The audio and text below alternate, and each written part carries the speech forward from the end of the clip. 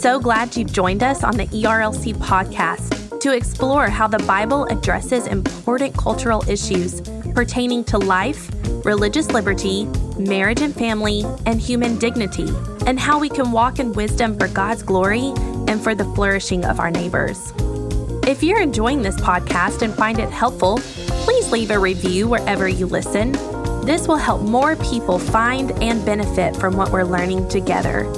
We are grateful for the time you take to join us for these conversations.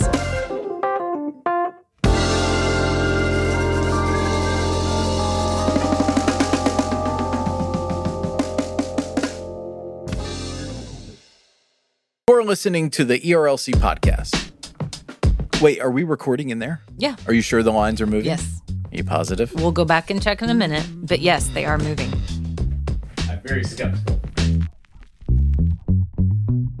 Hello, and welcome back to this week's episode of the ERLC podcast, where each week we'll be talking about our work at the ERLC and focusing on what Christians should know about the things going on in the world.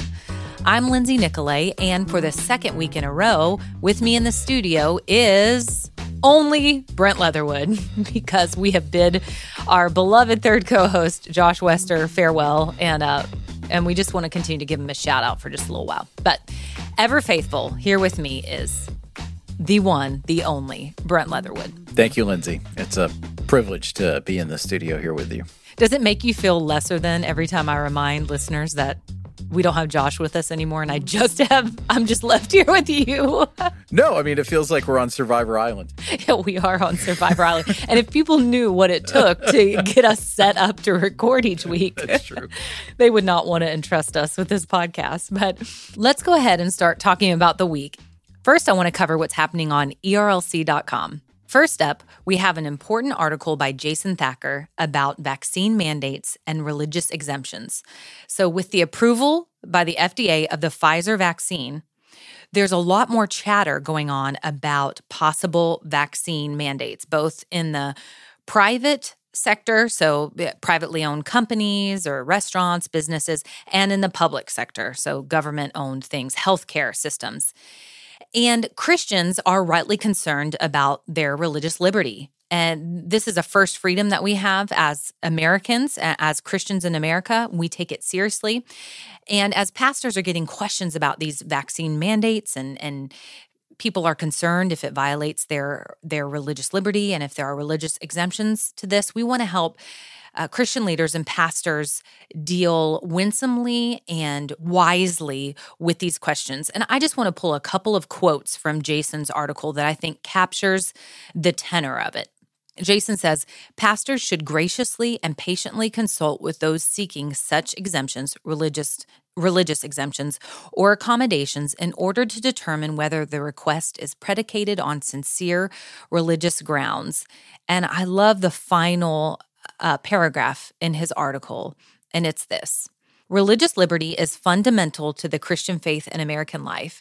It is a right that our government is designed to recognize and uphold, but also a right that must be guarded and respected given other deeply concerning religious freedom violations we have experienced over the years.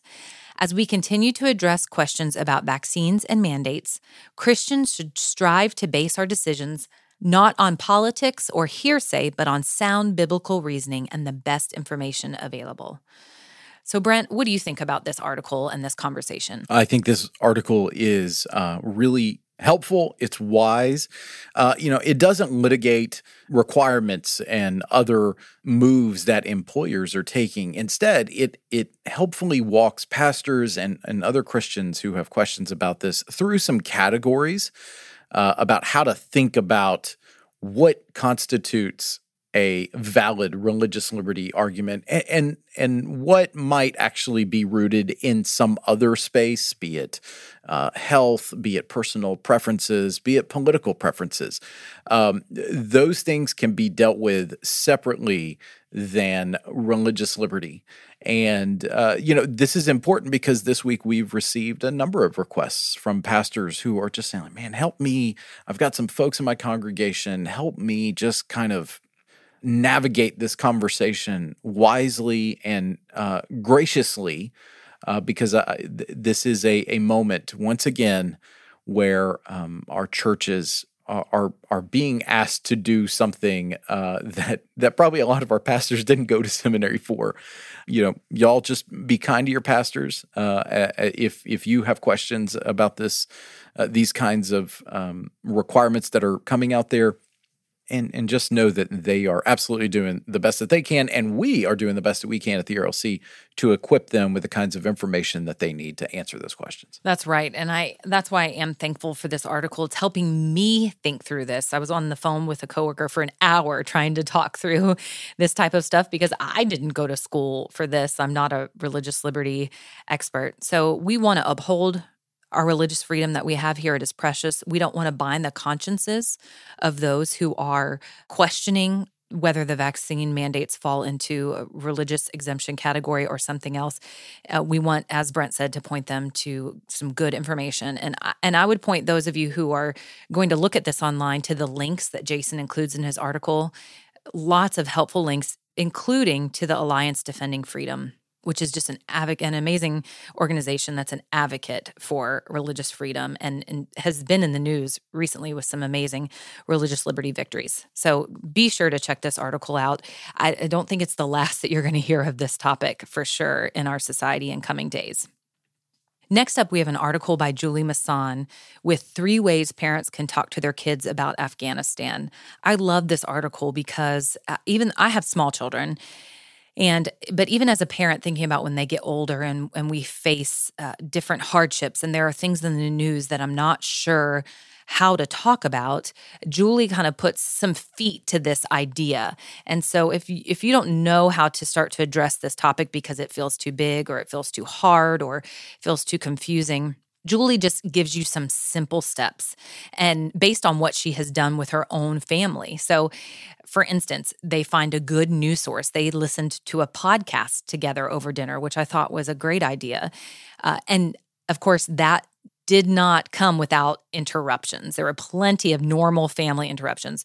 They allowed for plenty of time for questions because this kind of stuff is confusing to adults. Of course, it's confusing to children. And then most importantly, they prayed together. And you'll have to check out the article to see how she and her husband chose to structure this to make sure that they weren't just praying in generalities, but making this seem more real and more tangible to their children. I love that we provide resources not just to pastors, but our mission at the ERLC is to equip the church. And parents who are out there leading families are a part of the church. And I love that we provide these kinds of resources to parents about really complex issues. And certainly, whether it is the human atrocities that are going on in Afghanistan, the policies that led to this moment, there's just a lot to navigate. And our children, they see all this. They see us, they hear us talking about it, they see it on television, and providing these sorts of resources are absolutely vital. And I just love that we got a little peek into the Masson household and how they talked about this and how they prayed over this tragic situation in Afghanistan. That's absolutely what's needed by Christians here in America.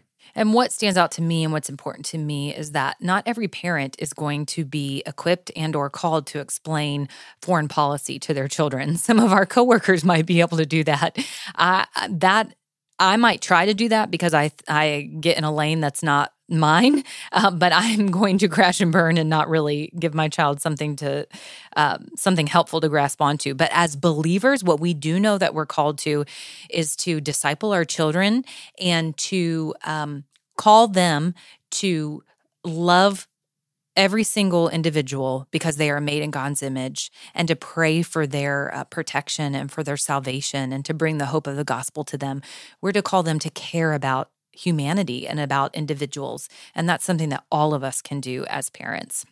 And then finally, I wanted to highlight a piece that explains a little bit more on paper about something that we talked about last week on the ERLC podcast, and that was a Texas law that was upheld by the Court of Appeals. So this explainer is by Jordan Wooten, and It is titled Texas Law Banning Abortion Procedure Upheld by Court of Appeals.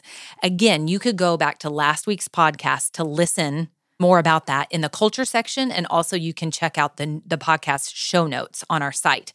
This just provides a concise article that explains what this bill is, Senate Bill 8, what it outlaws, which is a specific procedure that is used for abortions, and why this is a good pro-life win, and why this whittles away little by little at the abortion industry and may set up in the future a victory over Roe v. Wade. And of course, we would want the overturning of that. But just little by little, any human life that we can save, we want to celebrate, we want to point out to you, and we want to continue to pray about. Right. And this shows the value of both and approach to combating abortion, because this particular move that the appeals court affirmed and upheld so that Texas can move forward with prohibiting this, it's just about a very specific method at a very specific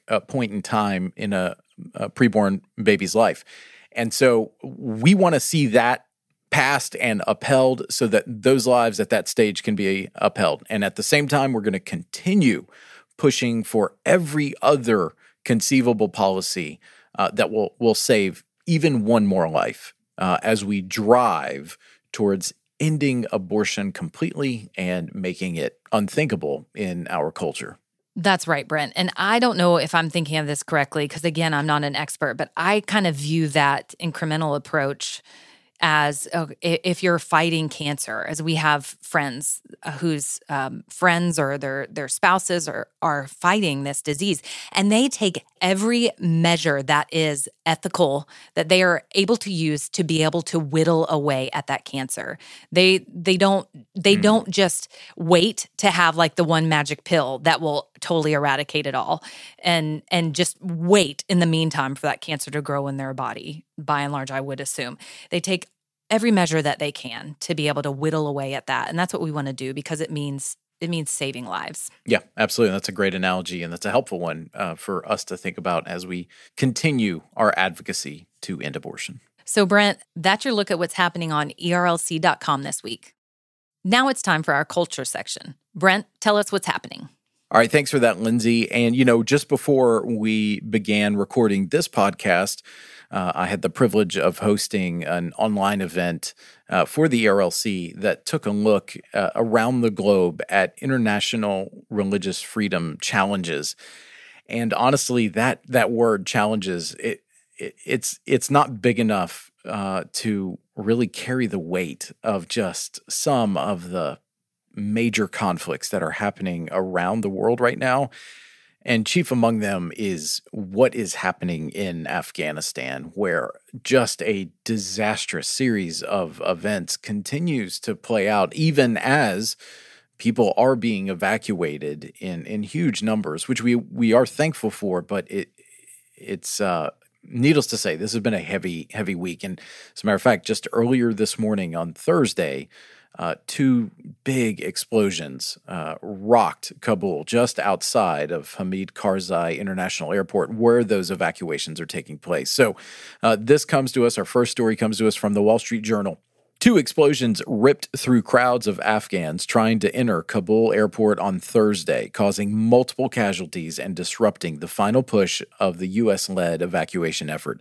At least 3 U.S. troops were injured, a U.S. official said. Witnesses reported multiple fatalities among the Afghans, many of whom were trying to enter the airport because they had assisted U.S.-led coalition efforts and feared persecution by the Taliban. Western governments have repeatedly warned of an imminent attack by Islamic State and urged their citizens not to approach the airport.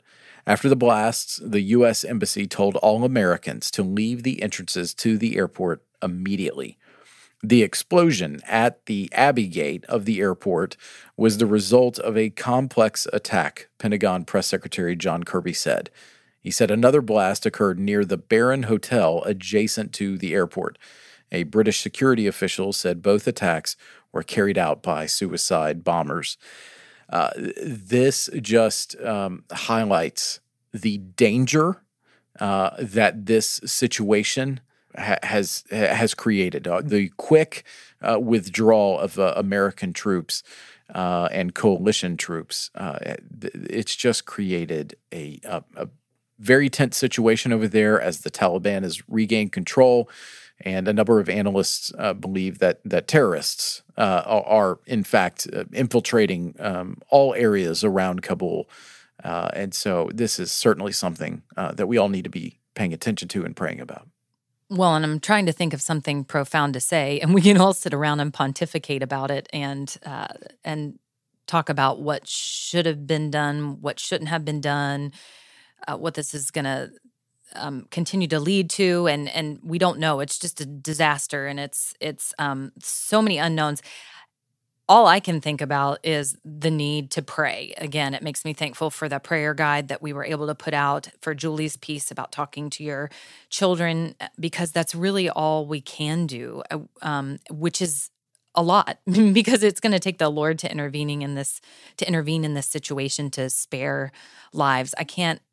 The other thing I can do is try to put myself in their shoes. I can't imagine being stuck in a country that's being taken over by dangerous forces and fearing for my life, that my life could be taken from me any minute, and I can't get out of the country. That's something we don't experience here in America. So it's just another reminder to me to carry the Afghan people in my heart and to be praying for them. And something else I wanted to recommend for myself, I'm trying to educate myself on this and how to think about it. And we've mentioned this before on the podcast, but the Dispatch podcast, sometimes I don't think there's usually any language there, but they have people with varying opinions, but I find them to be pretty balanced and very helpful because of their areas of expertise. So I would recommend that to listeners.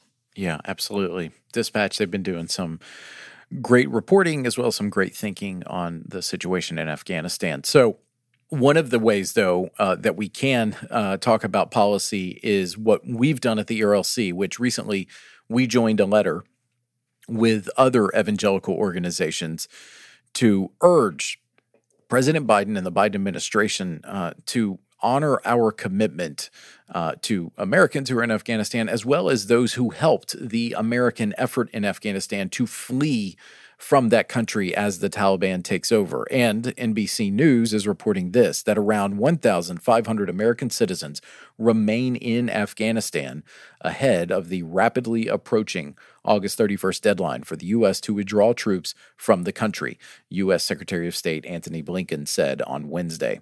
In a briefing with reporters, Blinken said 4,500 Americans have been evacuated from Afghanistan in the past 10 days, and we've been in direct contact with approximately 500 additional Americans and provided specific instructions on how to get to the airport safely. He said officials have had a difficult time tracking down the other estimated 1,000 American citizens who might still be in the country. There are varying estimates from other news outlets that they're beyond these Americans. There are green card holders. There are Afghans who have specific visas that would allow them to gain entry into America because of this crisis. And many analysts suggest that we just are not going to be able to get all of these individuals out of Afghanistan. One way that could happen would be to prolong the withdrawal date.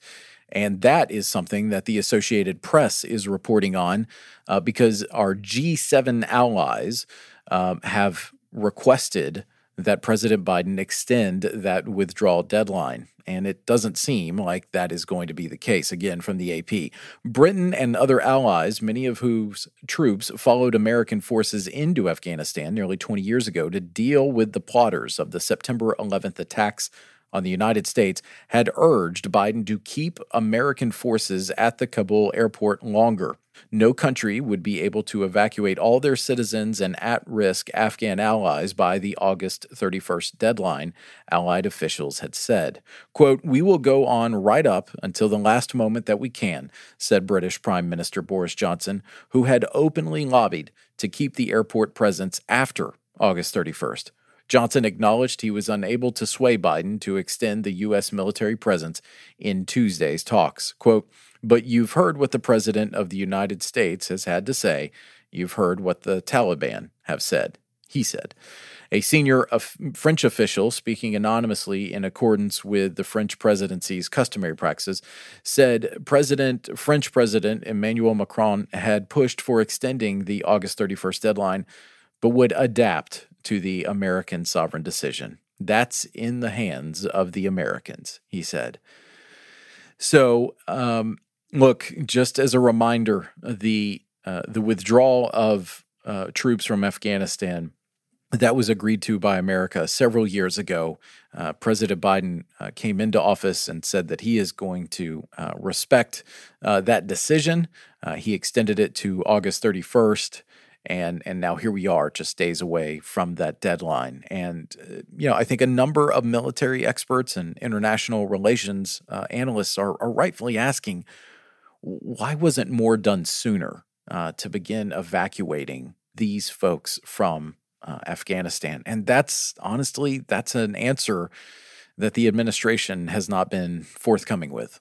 And as I was listening this morning to a podcast, one person was saying that perhaps Biden and the administration and different officials didn't anticipate that the fallout or the chaos that Taliban taking over would happen as quickly as it has happened, and it wouldn't escalate as fast. Maybe they knew it was going to happen, but thought it would take months. But instead, it is not. It's taken days and weeks. And I just hope that we can get as many people out as possible, including our citizens. But you just think about the Afghan citizens that helped us and fought alongside us and whose lives are in imminent danger. Is there any way we'll be able to get those people out by the August 31st deadline? And anyway, it's just a sad state of affairs. And it just feels like the whole world is really heavy. It feels like it started in 2020 with COVID, and it just keeps going on, thing after thing after thing after thing. And we just need the Lord's grace to not be weighed down by it all, and to find and to rest in the hope that we have in Christ, that one day he's going to come and make all things new. That's a good word in that section. And the next big section where there is similar heaviness is the COVID front, where things are certainly taking an alarming trajectory, to say the least. There was good news at the beginning of the week, and this is covered by the Associated Press. The U.S. gave full approval to Pfizer's COVID-19 vaccine on Monday, potentially boosting public confidence in the shots and instantly opening the way for more universities, companies, and local governments to make vaccinations mandatory. And that's why I think, as we talked about earlier, our piece from Jason Thacker on our team is really helpful in this moment. The Pentagon promptly announced it will press ahead with plans to force members of the military to get vaccinated amid the battle against the extra contagious Delta variant. The University of Minnesota, likewise, said it will require its students to get the shot, as did Louisiana's major public universities, including LSU, though state law there allows broad exemptions. More than 200 million Pfizer doses have been administered in the U.S. under emergency provisions, and hundreds of millions more worldwide since December. In going a step further and granting full approval, the FDA cited months of real-world evidence that serious side effects are extremely rare. And to kind of add a little bit additional color to that, Axios is reporting on those specific schools that were mentioned. Colleges and universities are welcoming students to campus against the backdrop of a nationwide surge of COVID-19 cases, largely driven by the Delta variant, posing questions about how best to reopen campuses safely. Some schools are turning to disciplinary actions through fees or, in one case, suspending internet access as a way to promote strict adherence to COVID-19 protocols. Others, however, are giving away prizes in an effort to incentivize students to get vaccinated. Again, I talked about it here in the middle of talking about both of these stories.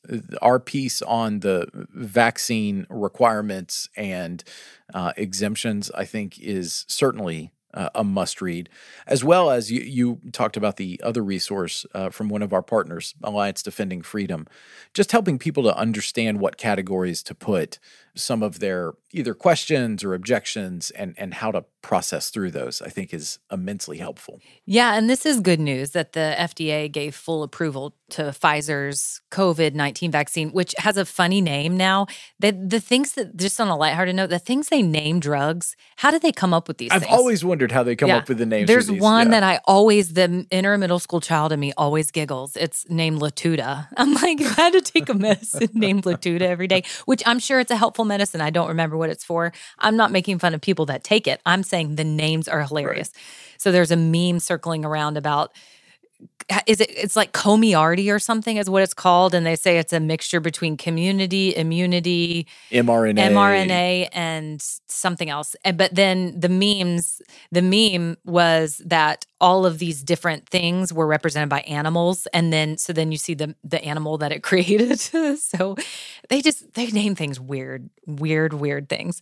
Also, on another lighthearted note, I'm very thankful for the vaccine. I wouldn't have waited to get it, I don't think. I understand people who do. But on a funny note, I'm like, man, I should have held out till I could have gotten some good prizes and incentives, because now that I'm already vaccinated, I can't get some of these things. I can't get paid some things or get a nice prize. Maybe I could get a trip to Hawaii or something. That would have been really nice.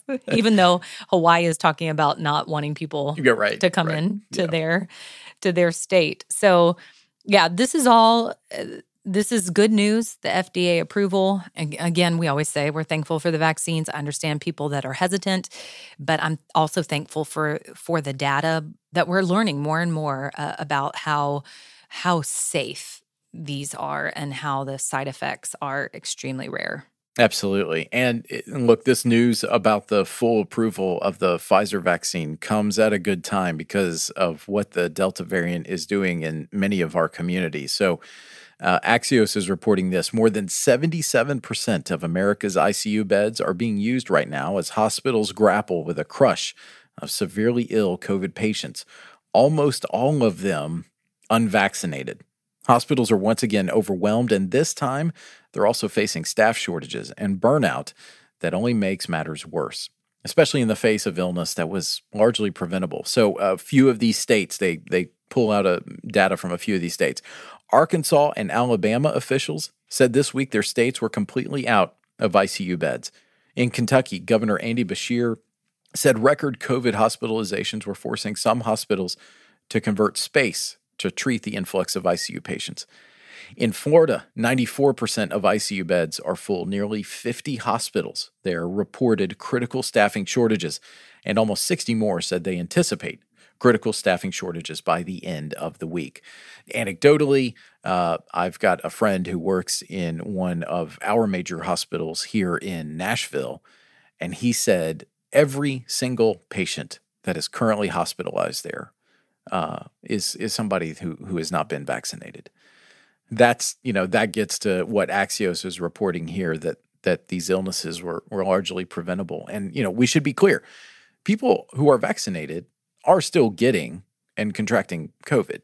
It's just that the vast, vast majority of them are not suffering from severe illness. They're not having to be hospitalized, and it is incredibly rare for any deaths to result from that.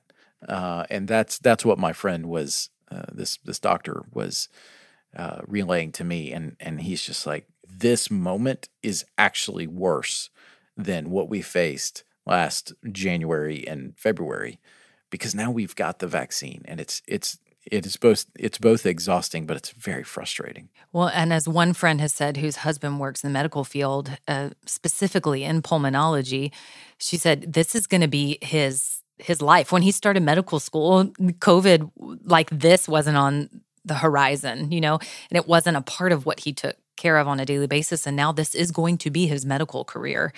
And it's just heartbreaking to see some of the unvaccinated people that he's been treating in the ICU who are young or who would still refuse to get the vaccine. And look, people have a right to not get the vaccine.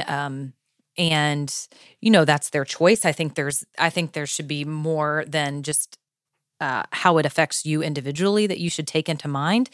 But for me, I don't want to gamble with the seriousness of how this can play out. I'm thankful I'm thankful the numbers aren't higher than they are, but still the numbers are way higher than they had projected at the very beginning. And it just sounds like an absolutely terrible illness that people are suffering from in isolation.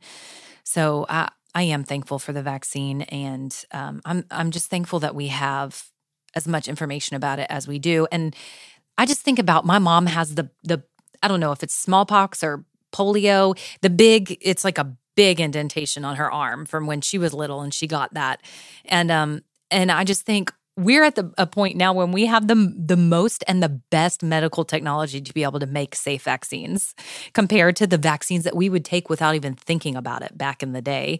And so I just urge people to just consider, to talk to your doctors, talk to medical professionals, forsake the interwebs and the internets, and talk to medical professionals about if this is right for you. Well, and this last story that we're going to talk about is a slightly more lighthearted one, but it's not something I would recommend anyone in our audience do, to either show your support or opposition to masks, which once again are back in the news with school starting. And there's a number of parents out there that have varying opinions on the use and efficacy of masks in schools. So this Texas father took a unique approach to showing his support. And the story goes like this. James Akers, a 15-year resident of Dripping Springs, Texas, started the 90 seconds he was allotted during public comments in front of his local school board by saying he had 3 children go through the school district and another currently in high school. He said, quote, "I'm here to say that I do not like government or any other entity, just ask my wife, telling me what to do. But sometimes I've got to push the envelope a little bit, and I've just decided that I'm going to not just talk about it, I'm going to walk the walk." Akers then discussed how much he hated the jacket, shirt, and tie he's required to wear for work before proceeding to take off all 3. He then alluded to mask opposition and sarcastically talked about driving through 3 stop signs and 4 red lights on his way to the meeting and parking in a handicapped space. Quote, "I almost killed somebody out there, but by God, it's my roads too, so I have every right to drive as fast as I want to. It's a simple protocol, people," he continued, by now having removed his pants and standing before the school board members in a swimsuit. School board president Barbara Stroud addressed the stunt, which drew a mix of gasps, laughter, and cheers from the crowd. She said, "Mr. Akers, I understand. I believe you're a swimmer, but if you wouldn't mind putting your pants back on for a comment, that would be appreciated," she said. We are living in a very crazy times. Crazy moment. Yes. I would not suggest that this be the way that any of us, again, show either our support or opposition for any policy. Well, that's like this guy here in Nashville. Well, that's the suburb of Nashville where I live, and the certain county the school board was having a meeting about mask mandates, which are incredibly heated these days. And this man was captured on video screaming at one of the school board members, I believe, and he was saying, "We know where you live." You're threatening him. And like, what? You've lost your mind. Then come to find out, which, P.S., I actually know who this guy is because of some different connections, which I'm just not going to say publicly on the podcast. But then come to find out, they interview him, and I'm not sure if he's married, but he definitely does not have kids that are even going to school. I'm like, oh my word. He just felt it was his civic duty to show up. So, okay, you want to show up, fine, but don't threaten people. People are just losing their minds. The whole world is going mad. People are just losing their minds. So you're going to have a sense of humor about it at some point, or else you'll just curl up in a fetal position and take everything personally. Christians, fellow Christians, let us be known for the grace and the humility that we are approaching these situations, and just ask the Lord for wisdom to navigate them. So that way we don't inadvertently become a hurdle towards others hearing the gospel through us. So that's right. Well, and you know what I've been convicted about lately is grace and humility, and I don't remember what other words you used, but let us be known for that in public, so Twitter and the social media and everywhere else, but also in private, like in the thoughts of our hearts. Do the words of our mouth and the meditations of our hearts please the Lord? Do I say things to people behind closed doors that I would not say to the people I'm talking about in front of them or to their face. And I'm guilty of that, and I have been convicted of that lately. The lack of charity with which I interact with people sometimes and the conclusions I draw. So just to Jesus juke you, Brent, that's my Jesus juke for the day. But it's one that Jesus juked me with. So I guess it's legitimate. All right. Well, Lindsay, that's your look at This Week in Culture. And now it's time for the lunchroom, where we tell you what we're talking about with each other. Brent, you're up first because, and I did this last week, now it's just the two of us. Wah, just the wah. 2 of us. We can make it. Right? Nice. No, nice. yeah. So what do you have for us this week? Hey, so I mentioned this earlier, the online event that I moderated earlier, we now have the link up. And it is called Baptists and the Nations, Religious Freedom Challenges Around the Globe. We were joined on that. Our colleague, Chelsea Sobolik, was on there. But we also had Todd Lafferty, who is the Executive Vice President of the International Mission Board, our sister entity here in the SBC, and also Paul Miller, who is a professor at Georgetown University, and he is an expert in international relations. And the thing I just want to pull out, one of the little gems of wisdom that Paul talked about was regarding China. And he was just saying that, look, the way that any society treats the people within it and the fundamental rights that we hold dear is usually a preview of how they will treat their national neighbors. And because China is taking an increasingly aggressive posture in East Asia, he said we need to be paying very close attention to that. Obviously, all of the headlines are rightfully focused on what is happening in Kabul and in Afghanistan right now. But he said we as Americans, we need to be paying close attention to what China is doing to assert itself across the globe. And it was a really good conversation. We touched obviously on Afghanistan, on East Asia. We also looked at Eastern Europe and the influence that Russia is having there. We talked about Hungary there. It was a great conversation. And so I would commend it to our audience. I've been loving these events that we've been doing, these online events, and I mean, thanks to COVID, that's kind of why we started or got started with a lot of them. So that's one good thing that's come out of COVID, or one of the good things that's come out of COVID. Paul Miller, I like to follow him on Twitter. I love the things that he has to say. It's so informative, and I would highly recommend it. Well, even myself, I'm going to have to go back and watch the video because I was driving into the office. So I caught the very first part, and I was noticing, what I noticed as we started was the backgrounds that everybody had set up. So your background in your office was just perfectly so. Chelsea's was in her office, Paul's was, and then, and Todd's as well. So anyway, I was background rating or whatever it is that they call that. I think Room Raider. Room Raider. That's what it is. Room Raider. Okay. What I want to share is that Johnny Swim, who listeners, Brent didn't even know who Johnny Swim was. No idea. He called them Johnny Spin. So Johnny Swim has a new song out. I love much of their music. This song is called Devastating, and it's about marriage and how it can be, it can have love and romance, but at the same time you face tragedy and hardship. One of the lines is ring on my finger and a tag on my toe. So if that doesn't depress you, if you're newly married, like our friend Megan Mayo, maybe don't listen to this because then you'll cry, but then later on you can.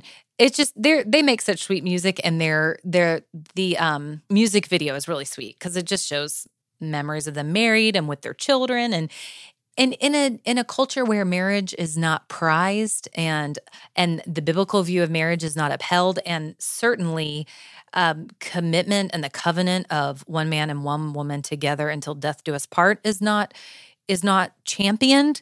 This is what they're championing, and I think that should be celebrated. So Brent, you should listen. So we're talking about a duo with the name Johnny Swin?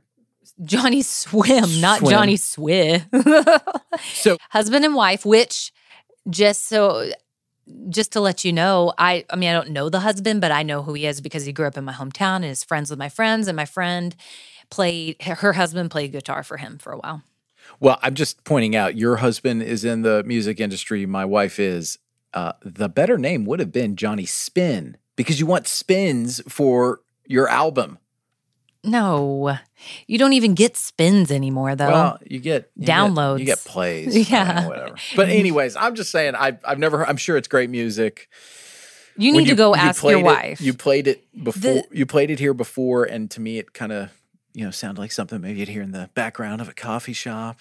Well, the wife in the duo is actually the daughter of Donna Summer. So music is just it's a music royalty. That's music right. royalty. You need to check it out, and I'm sure your wife would tell you the same thing. So I'm sure. Check out their new music, everyone. I'm sure.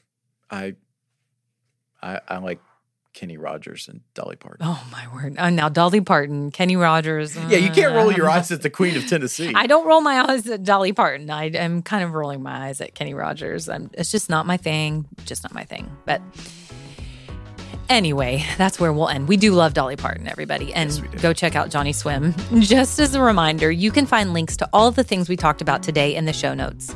And if you like the podcast, please consider helping us spread the word by sharing the episode on social media or going into the podcast app and leaving us a rating and review. That will help people find us and will encourage Brent and I to continue to bring you great content week after week. As always, we'll be back next week with more content.